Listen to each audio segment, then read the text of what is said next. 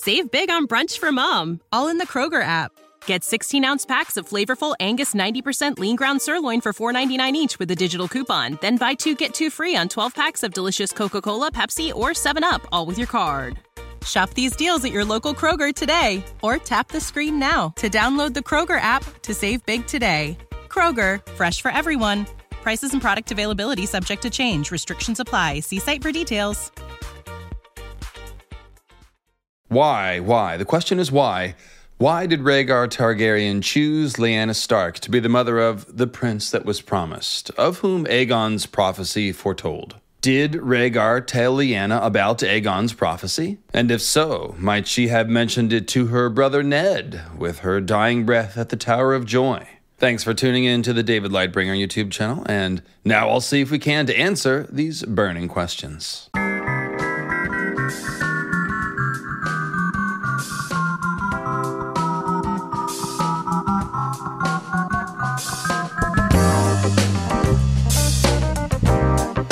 Hey there, friends. How's your House of the Dragon off-season treating you? I've been making videos, and in case you missed it, we've been doing Aegon's prophecy for a few weeks, and if you've been watching along, you know that we have a nice working hypothesis that Aegon, the Conqueror, told Torrhen Stark, the king who knelt, about his prophetic dream of the end times and the prince that was promised. And so the logical follow-up question is, of course, how many other Starks knew, if in fact Torrhen knew? And really, the burning question is, did Ned or Lyanna know? Later on in this series, we are still going to talk about Jaehaerys and Alysanne visiting the Wall, as well as the Pact of Ice and Fire, which is something coming up in Season 2 of House of the Dragon. But the Ned and Lyanna question is really the big one for the main story of A Song of Ice and Fire, so we're tackling that first. So it starts with Lyanna and Rhaegar. We pretty much know that Rhaegar knew about Aegon's prophecy. I mean, he recites half the damn thing to Daenerys in her House of the Undying vision in A Clash of Kings, saying that his son will be the prince that was promised and that his is the Song of Ice and Fire. Check out part 1 in this series for more on that, but the point for today is that Dany's vision ends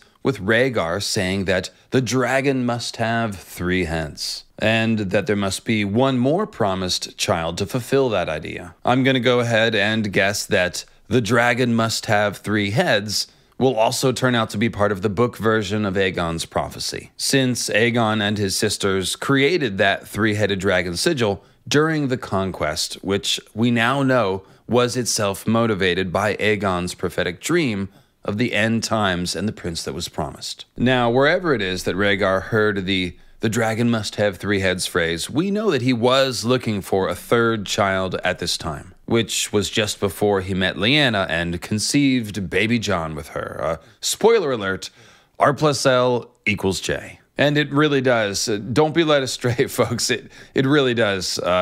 It's a thing. So the non-RLJ denier portion of the fandom, which is most of it, had already suspected that prophecy was going to turn out to be part of the reason that Rhaegar sought out Lyanna Stark. And that was before we learned of the existence of Aegon's prophecy. Then, in the first video in this series, I went on to suggest that somehow Rhaegar must have figured out that for a promised prince to have a song of fire and ice, they needed to be born of the North and of House Stark.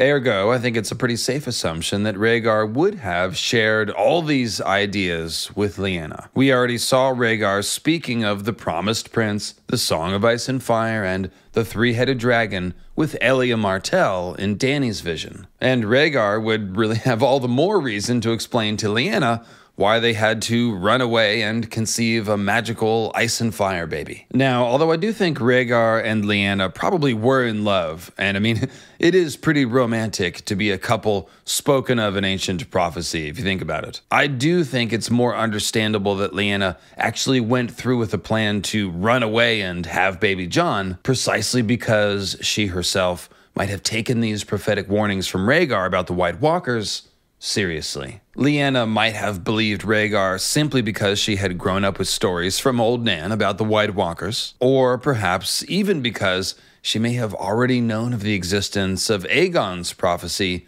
from her father Rickard, who would have had that knowledge passed down to him from Torrhen Stark. So here I want to stress that this transmission from Torrhen all the way down to Rickard is possible even if Rickard himself or other Starks didn't necessarily believe in Aegon's prophecy. All that is needed is for a story to be passed down about how Aegon and Torrhen believed in the prophecy, and about how that belief formed the basis for their agreement. Later, more skeptical Starks may have scoffed at Torrhen's gullibility or whatever. He gave up the North for a dream. What a sucker. Yeah, that's right. I never would have given up the crown to those incest-loving lizard people. Yeah, that's right. I would have slain those dragons single-handedly.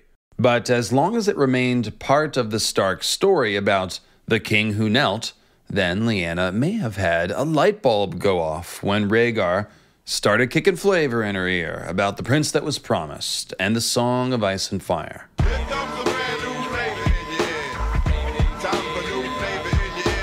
At the very least, even if Lyanna didn't have any prior knowledge of Aegon's prophecy, she would have the basic knowledge of the White Walkers that every Northerner has, and which is drilled into the head of every young Stark by Old Nan. And that means that Lyanna Stark would actually be in a very similar position to the one that Torrhen Stark was in with Aegon the Conqueror, confronted with a Targaryen who seems to have compelling and uncanny knowledge of the deepest secrets of the far north, as well as, most importantly, a desire to save the world from a new long night. That's right, this is one of the things I realized right in the script.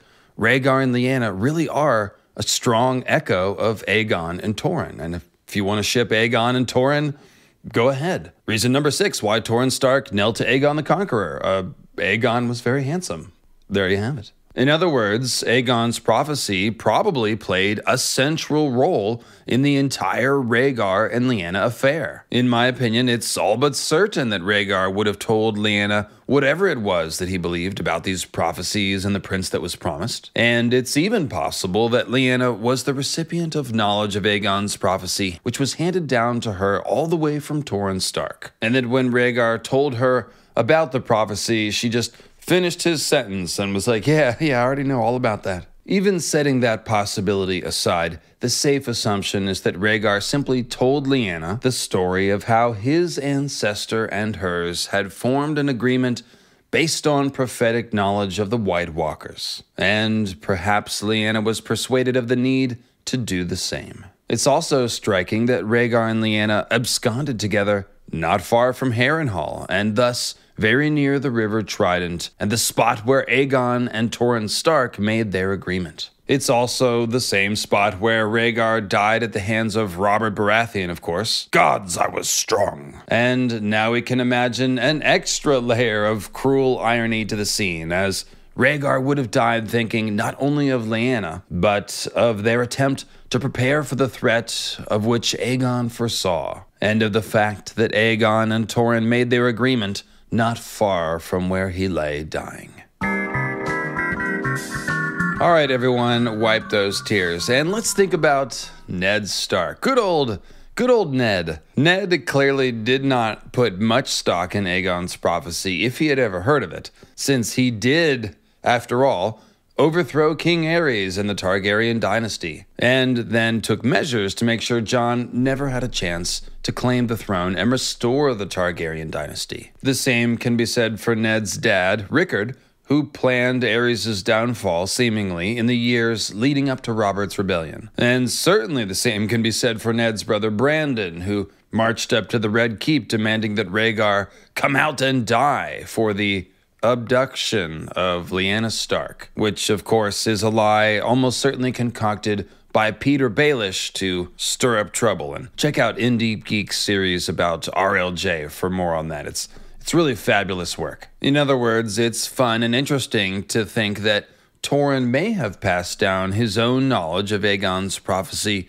all the way to Ned's generation. However, it remains conjecture, as there really isn't much evidence that our most recent Starks knew of it before Lyanna presumably heard about it from Rhaegar. Consider also that the dragons that were so convincing for Torrhen Stark and Brandon Snow had died out over a century prior, so people may have stopped talking about or placing stock in, if you want to say, Aegon's dream after that point. What I'm wondering about, and the reason I made this video, is the scene at the Tower of Joy and the idea of Lyanna trying to explain to Ned what she and Rhaegar were really up to. Ned's recollection of the Tower of Joy does come in a fever dream, but we do know that Ned and Lyanna shared a few words before she died. That's when Ned made Lyanna the famous promise that he thinks of often. Promise me, Ned. And of course, that promise presumably has something to do with hiding Jon's identity from Robert and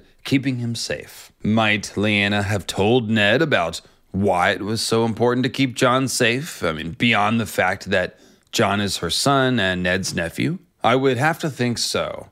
Promise me, Ned, that you'll keep him safe, for his is the song of ice and fire. Isn't that how it's going to go whenever we get those lines revealed to us? In other words, I think it's very, very likely that Ned and Lyanna discussed Aegon's prophecy at the Tower of Joy, and that Lyanna tried to explain her and Rhaegar's attempts to prepare for the coming threat from the north by conceiving the prince that was promised. Now, Ned, he may well have been skeptical of all this shit, especially since Rhaegar and Lyanna's actions got both of them dead and helped provoke a war. Although there were, of course, many other factors leading to war as well, so we can't just blame them. We do know that Ned is the skeptical sort, since we heard him scoff at the White Walkers when Cat mentions them in the Godswood after the execution of the runaway Night's Watch Ranger Garrett, who, of course, had just fled from the wall after encountering the others and kind of losing his wits. We can probably imagine Ned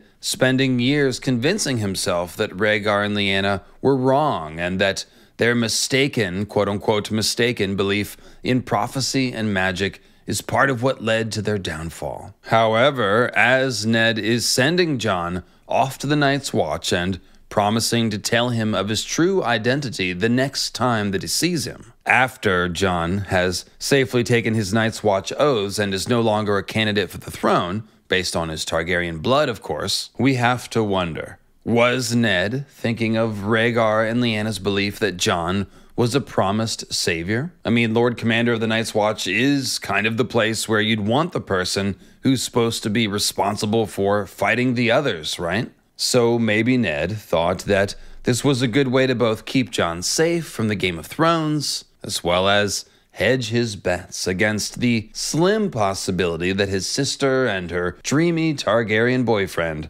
knew what they were talking about after all. Like, hey, I'm not going to restore the Targaryen dynasty for you, sorry Rhaegar, but I will put your special snowflake on the wall where we can be ready just in case I'm wrong. How much was Ned planning to explain to Jon? That's a great question that unfortunately will never be answered. However, and this is a big however, I do hereby predict that Lyanna's ghost will drop some knowledge about the prince that was promised to Jon in a dream vision that Jon will have while he's dead. It's not breaking news that, of course, Jon has to eventually reach the end of his recurring crypt stream that he can never seem to complete. And I'm not the first person to suggest that Lyanna's ghost will be there at the end of the dream, but I do want to predict that she will speak not only of Rhaegar, but of Aegon's prophecy, since that is the real reason why Jon was conceived in the first place. So you heard it here first, folks. Aegon's prophecy will be discussed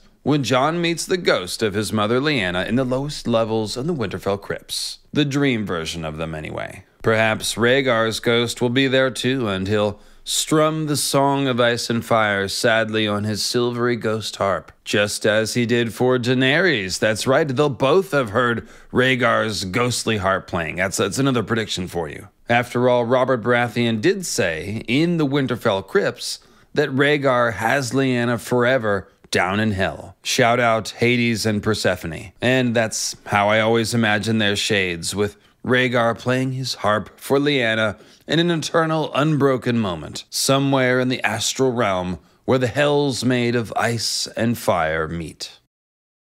And if you think about it, sudden brainwave, if there are 7 hells, as it is said, and if half the hells are made of ice, as it is said, then one of the hells has to be made of fire and ice, right? 3 on one side, 3 on the other. The hell in the middle, half fire, half ice. That's where Rhaegar and Lyanna live. In the hell borderlands. What the fuck did I just say?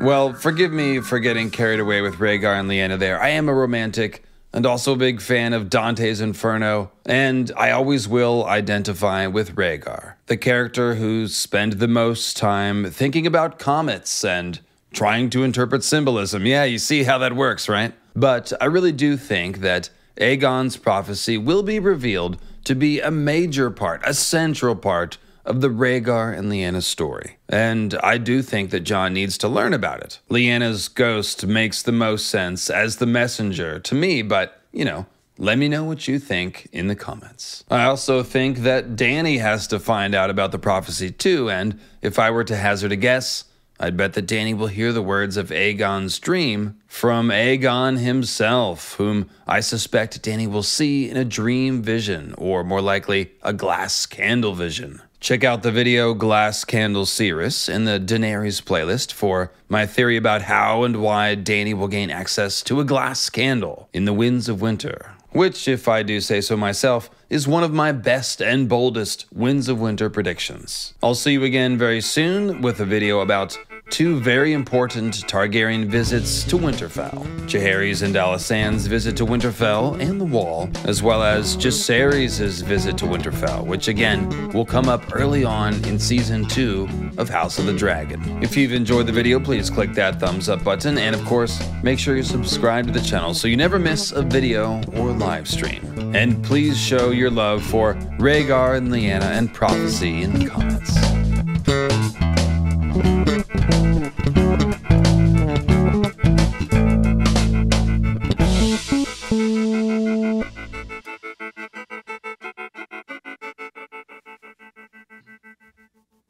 Save big on brunch for mom, all in the Kroger app. Get 16-ounce packs of flavorful Angus 90% lean ground sirloin for $4.99 each with a digital coupon. Then buy 2, get 2 free on 12 packs of delicious Coca-Cola, Pepsi, or 7-Up, all with your card. Shop these deals at your local Kroger today, or tap the screen now to download the Kroger app to save big today. Kroger, fresh for everyone. Prices and product availability subject to change. Restrictions apply. See site for details.